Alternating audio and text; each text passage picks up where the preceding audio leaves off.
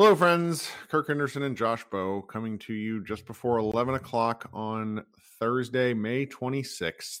The Dallas Mavericks fell to the Golden State Warriors in Game 5 of the Western Conference Finals, 120-110, which completes the gentleman's sweep of the Mavericks. And how are you, Josh? I'm doing okay. It's a bittersweet moment, I think. I mean, obviously, we all wanted them to go as far as they possibly could. This was a pretty magical run. I mean, I think after that Game 7 against Phoenix, felt like they could do anything. I mean, I think we were all riding pretty high, and a lot of us picked them to win this series coming off that high. But not to be rude or mopey or negative at all. I just earnestly am excited to go to sleep. So that's like another, I'm trying to look on the bright side of things because it was a great season, and it sucks that it ended in a game that wasn't necessarily as competitive as you thought it could be. But hey, what are you going to do? The Warriors are good, and I think the Mavericks learned a few lessons about themselves. Yes, I think that's true. I do think we should sort of sit on bigger picture thoughts for a couple of days and come back to some things maybe Monday night. I think we all would like a long weekend. Though knowing me, I'll probably do something stupid because I can't not podcast apparently. But in this game as a whole, for anybody who watched it, the Mavericks got off to a rough start. Jason Kidd stuck with his Dwight Powell lineup,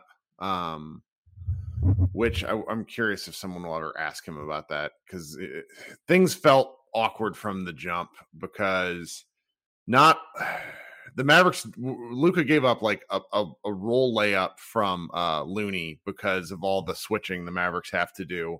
And then Looney grabbed an offensive board, literally took the ball out of Dwight Powell's hands, and the Warriors were off to the races. The Mavericks answered and pulled close a couple of times in the quarter.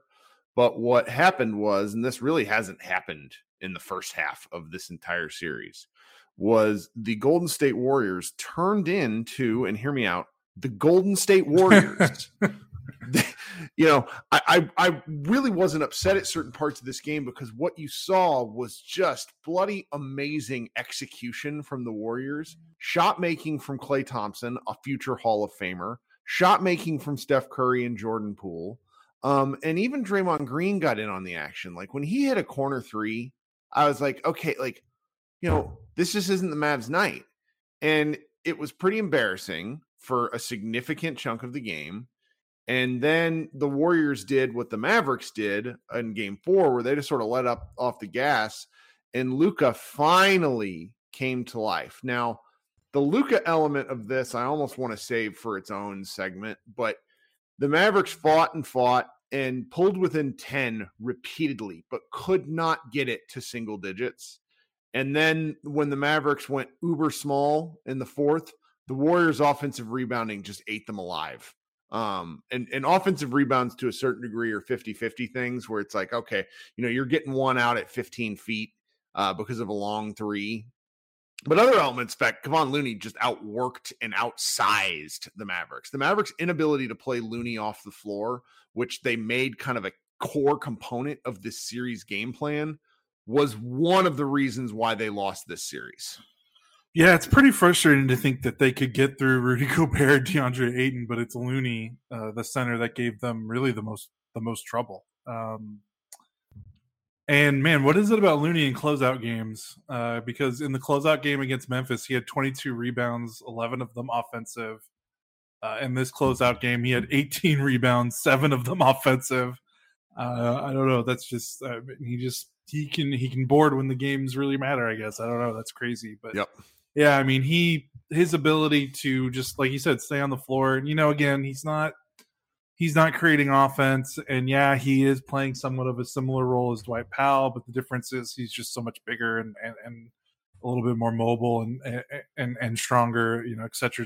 He's just more of an athlete, I think. And, yeah, I mean, being able to get away with playing Looney allowed them to do a lot of things. Allowed them to guard the rim well, which I think they did tonight, which I know Mavs fans and ourselves were a little perturbed at some of the non-calls at the rim, but the Warriors being able to play Green and Looney at the same time for each getting 30 minutes, I mean, that just makes it harder to score at the rim. And the Mavericks are able to compensate because they're so good at getting threes, and they still got threes, 17 of 42, 40%. But yeah, they just did not have an answer for Looney on the boards. And, it was eventually going to, they got out rebounded basically every game against the Jazz and the Sun, like almost every game in the playoffs. Like it's gonna, eventually it's gonna come back and bite you, and it kind of did a little bit in this series. But I can understand like to go through Gobert and to go through Ayton and to not, for Looney to have this much of an impact, that's a bittersweet pill to swallow for sure. And to be honest, the Mavericks did okay offensively. Like it was just defensively. I think most of the series, the Warriors really tested the Mavericks scheme in a way that the Jazz and the Suns did not.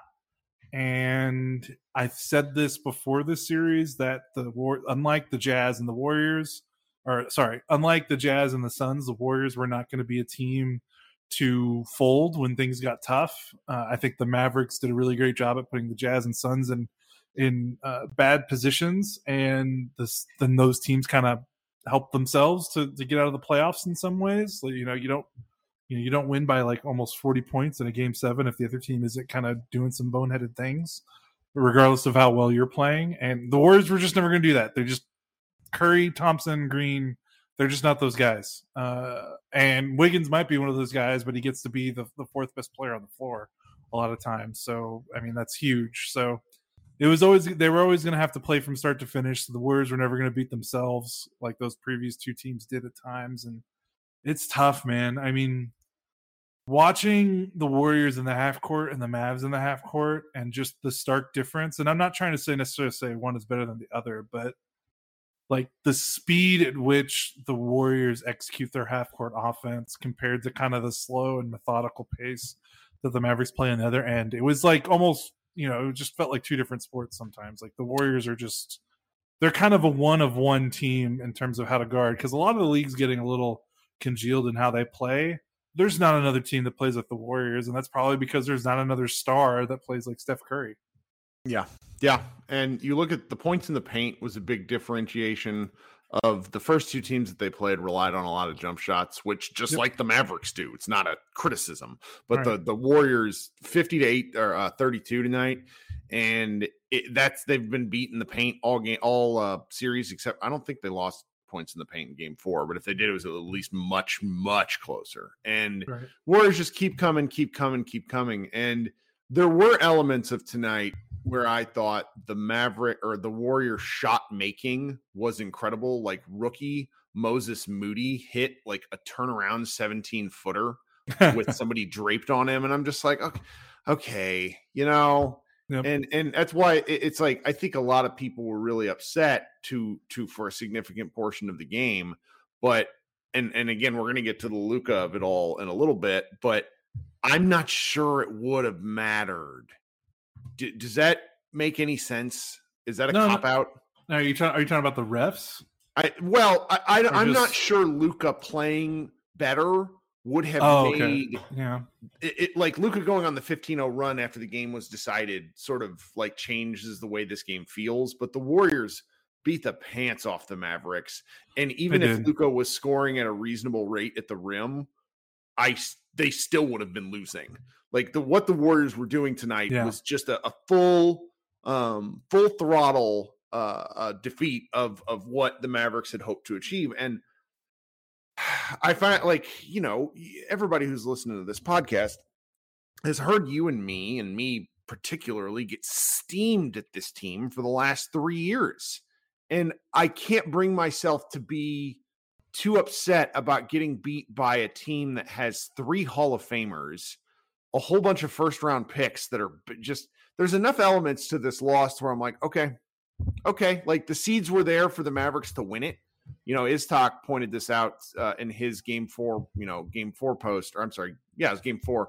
The Mavericks found edges where they could thrive, but it required but they found them too late. When you lose game 2, like they did, there's no more margin for error because they got blown out in game 3. Do I have that right? All this stuff is blurring together. I mean, yeah, blown out in game. I mean, I don't know if it was a blowout, but yeah, there wasn't a lot of clutch time. They lost by double digits. But they definitely got blown out in games 1 and tonight. Yes. So I need to go edit that in my recap. Whoops. I mean, game 3 wasn't super. The Mavericks had a lead in the first half, and then Gold State kind of led from second half to the end of the game, and it wasn't in doubt.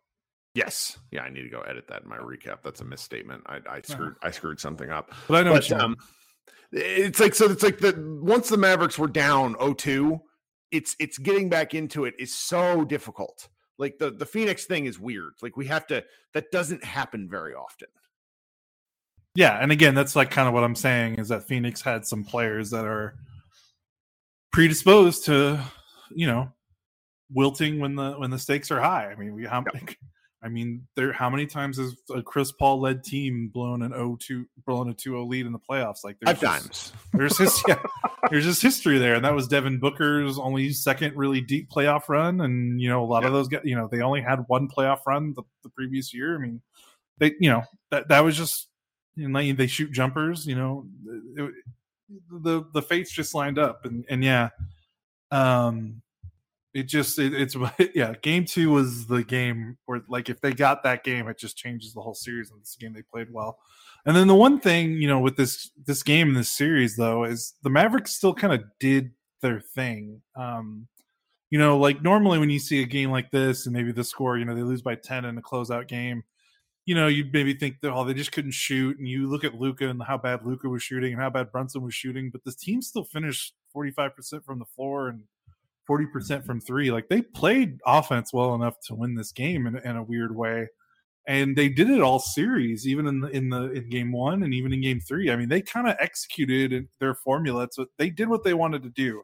The problem is they just ran into a team where that formula couldn't necessarily beat them in a 7-game series, and especially on the defensive end. We saw in the first 2 games, the first 2 series, the Mavericks were very good at running shooters off the 3-point line and then being able to recover and contest and force the team to taking kind of those awkward, in the paint, outs away from the rim, floater range, long 2s against Phoenix that bit them a couple times because Phoenix likes taking those mid-range jumpers. But after game 2, the Mavericks kind of tightened it up. In the series against Utah, I mean, Utah does not like to take those shots at all. They like to take threes, and the Mavericks just totally got into their heads there. And they were able to protect the paint while also running them off the line, which is a neat party trick. Like, that's really great. In this series, that just didn't happen. They were running the Warriors off the line, but the Warriors were getting layups and dunks instead of, 8-foot floaters and 15-foot jumpers, because the Warriors are just that good, and because they have 5 guys that can credibly take the ball from the 3-point line and get it all the way to the rim. And not a lot of teams have that, and not a lot of teams. It's hard to guard that. I mean, you can only ask Dorian Finney-Smith and Reggie Bullock to do so much. A big thing with this series was, I know Luka got attacked on defense, and we could talk more about Luka, I'm sure we're going to shortly, but there was nowhere for Luka to hide in this series. Unlike against the Suns, you could put him against Bridges or Crowder. Against the Jazz, you can put him against Royce O'Neal.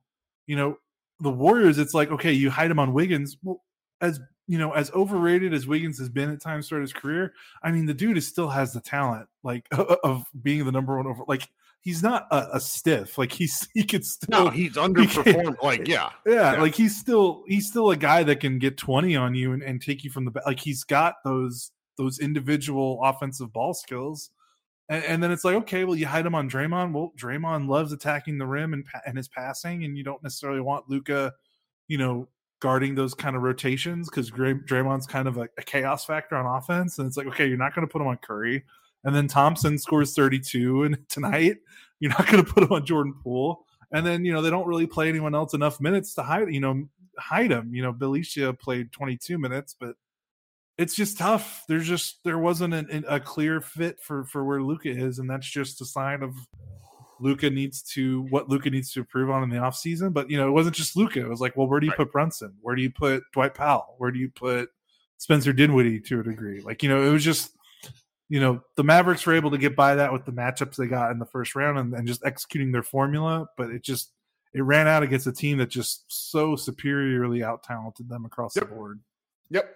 And, before we move on to Luka, I do want to at least make note of the fact that I was really, really, really impressed with the Maverick role players that showed up. Yes. We have killed Maxi Kleber rightfully for significant portions of this season. And, to a lesser degree, Dorian Finney-Smith, because he's good all year, but kind of in the playoffs is very give or take. He played outstanding tonight. Maxi played outstanding tonight. Spencer Dinwiddie was really the only reason this wasn't a 40-point game at certain points. Yes. Just his kind of like crazy shot making.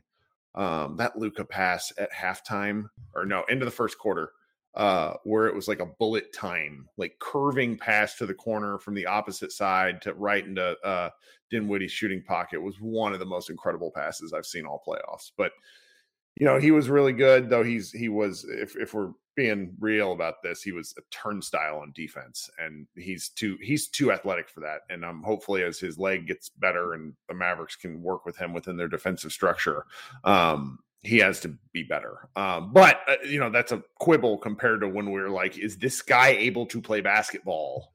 Which was the question against the Jazz. So just really pleased with that effort and the way things moving forward. The Mavericks enter the offseason, the likelihood, just not to be too big picture, but like the likelihood is the Mavericks, it's going to be difficult for them to do anything. We're going to be talking more about this, but the Mavericks are sort of boxed in depending on what their choices are. And let's say they were to decide to sort of run this team back. I entered the offseason with a better taste in my mouth than I would have thought because of these guys, with the one exception of Dwight Powell, who I just don't understand. As much as I appreciate his regular season value, he can't be played in the playoffs. I like the top six-ish. There's 5 to 6 guys that I really feel the Mavericks can try to roll out another year to see what would happen if that's the choice they make. Yeah.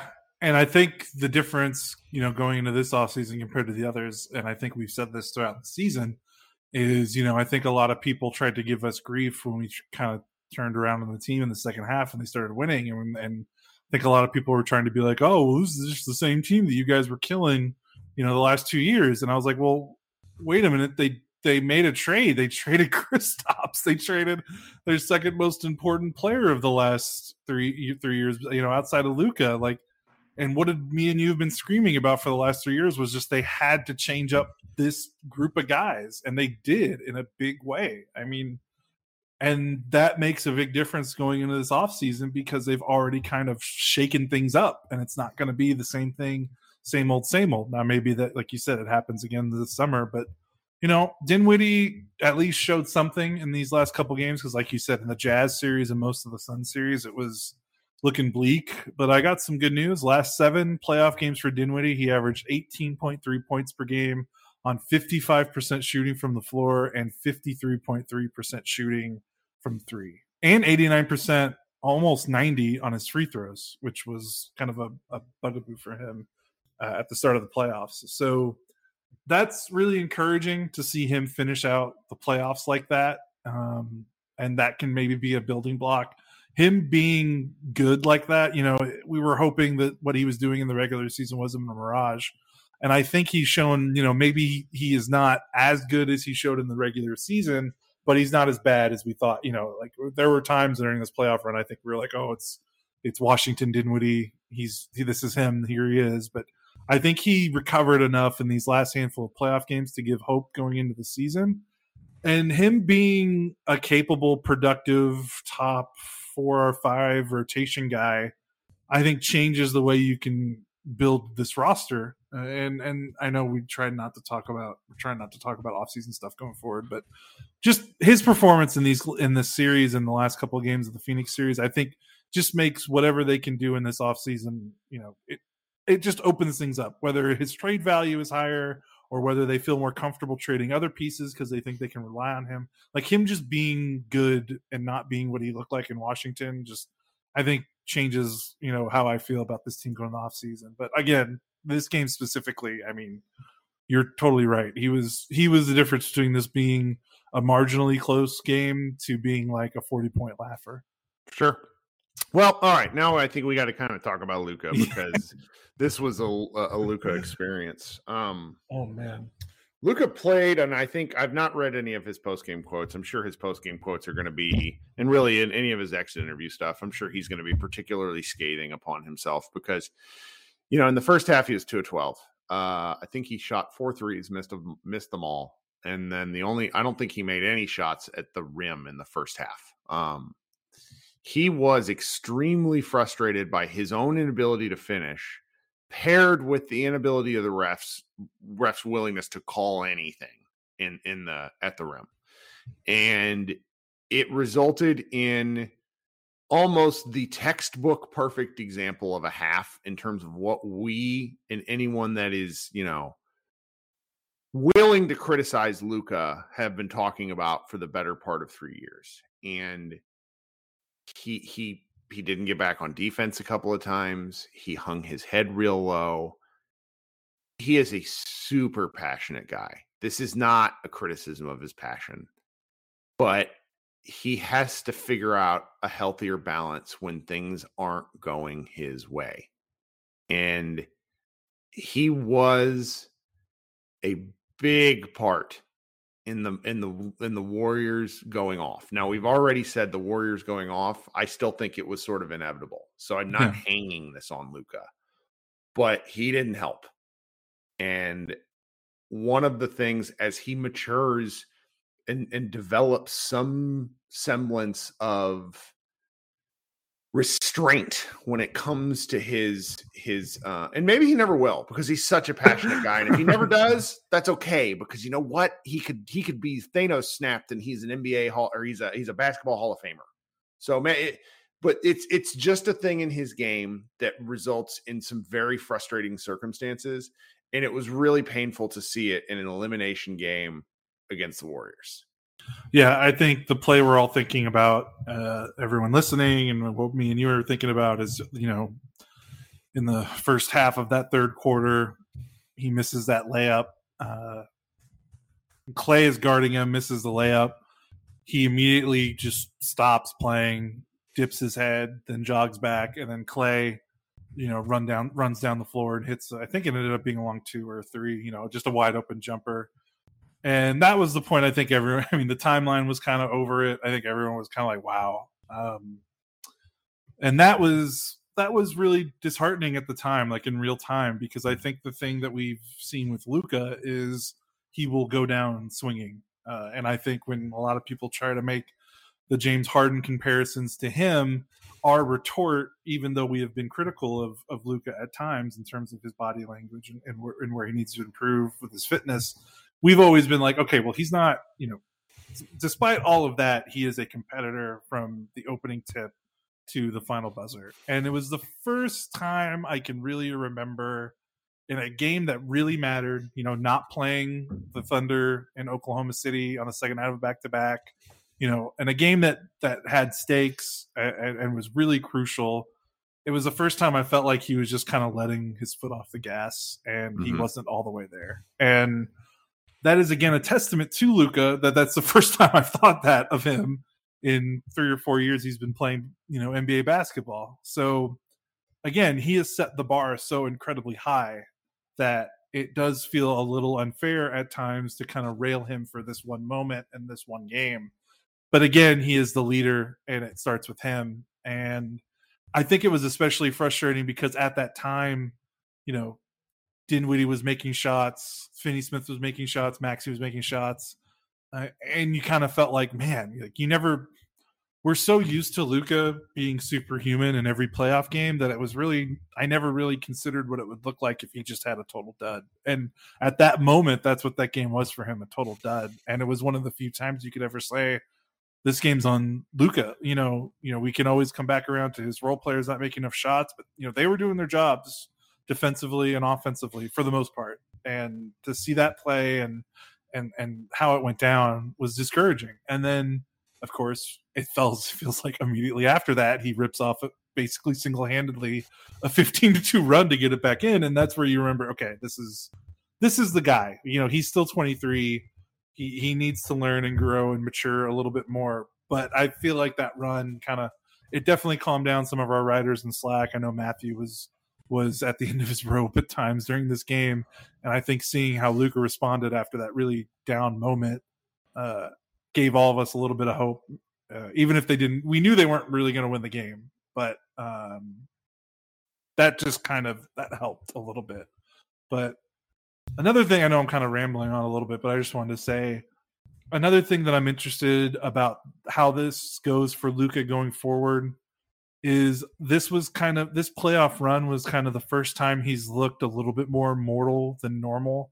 I mean, he still got his counting numbers. I mean, he still averaged very inefficient. Yeah, he was very inefficient. It's okay to say he was by far the most inefficient playoff run he's ever had. Like, not even close. But he was injured, right? And I wonder how he much was injured on a plant foot, and he I don't want to say he never looked quite right to me in elements of his game. Now, he did have some like stellar performances shooting, but if we're being and I'm not sure if it's just because the defense is better, and I think this might be the case, but it's just the challenges of getting to the rim for him were pretty evident in this playoff run, where I did not feel like he had those challenges against the Clippers. Yeah, he was lacking a burst for sure. And again, calf, how much of that was still coming back from the calf? He shot 46%, 35% from three. Definitely two of the lower numbers. I mean, he shot 41% in this series, which is like he's never shot that bad in a playoff series before. Like, I mean, he set the bar so incredibly high those two playoff series against the Clippers that again, I wonder like how much of that goes into what he does in the offseason, because he ended the Clippers playoff series. He was brilliant throughout, but particularly the final games, he was incredible. And the final game in 2020, the final game of 2021, I mean, he was absolutely remarkable. Like, almost, I think he had like 45 in Game 7 last year. And I wonder if there was a part of that led into, he hasn't really faced the true adversity to his individual game. Like, the Mavericks had faced adversity as a team, but in terms, like, you could almost say from Luka's perspective, he's like, well, I got mine. I'm doing what I'm supposed to do. This team just needs to get better. Now, I'm not trying to say that's what Luka's thinking, but I mean, there's just a natural sense of like, he was so dominant in those two playoff runs. I kind of understand why he might have taken those two off seasons a little bit lighter than maybe he should have in terms of fitness. I mean, he came. I mean, it's the off seasons were weird. They are also like they're all condensed. Sure. Like there's something to the hope that his first real off season since between his rookie year and his second year could bear some fruit. Yeah, totally. And I think it just helps. He's entering an off season where, for the first time, I feel like in his basketball career, he doesn't have all the answers. Yeah. And I wonder if that means something that makes something different. I don't know. I'm just like playing armchair psychologist, which is never a great thing to do with these guys. Well, this was a really fun season. We're gonna the interesting part. I need to figure out I know elements of this, but doesn't free agency happen in August now? Isn't that a thing, or am I making that up? I don't know. It's been a while since we had a normal off season, I feel like. So it might. I think it is. Let's see here, I'm just Googling. Real-time Googling on the podcast.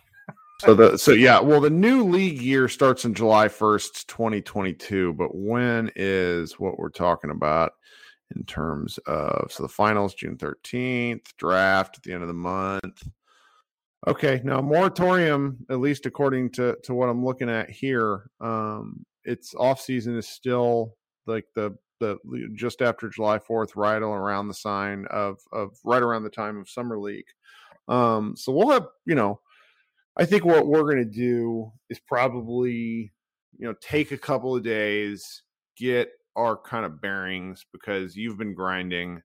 I have been grinding to the point to where I think I may, like, I don't know how to turn it off, but I think I need to for a couple of days because it's kind of affecting other elements of my life. I was supposed to get Salesforce certified this year, and I just haven't done it yet because I just can't find like too much basketball stuff. But we'll be back probably with some what do you want to call it? Kind of like postmortems on, players on the season. We'll start kind of talking draft with people who are interested in that. We've already got some draft stuff up because the draft is is less than a month. 23rd of June. Yeah. 23rd of June. So we got 3.5 weeks. And again, we said it in 2020, but it's even more true now. Like this draft matters. And if you don't think it matters, I point you to the Golden State Warriors, who had 2 rookies play significant minutes in this in this game and series. Moses Moody and Kuminga. Like, signing good players matters, and I'm not. It's possible. So, anyways, we'll talk about that more in the coming weeks and days, and then we'll probably pivot to free agency stuff. I suppose like the real dead point in our calendar is going to be August, and that's fine. I don't think we'll post at the schedule that we've been doing, but maybe I will. Who knows? I'm weird. Yeah. And plus, I just like talking basketball. So for everybody that's joined us this season, because we have somehow come very close to eclipsing our 2021 download, our average, like we've kind of doubled our viewer, like our subscriber rate. It's been great. It's been fun.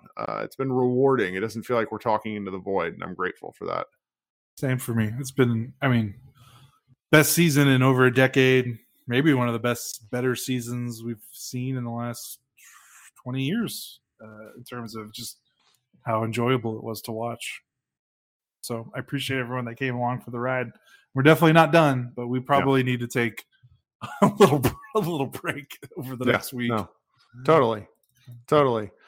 Okay, I think I'm going to go post a Spotify green room, and then we will talk a little later. So this has been Kirk Henderson and Josh Bowe, and I will talk with you guys a little later in the week.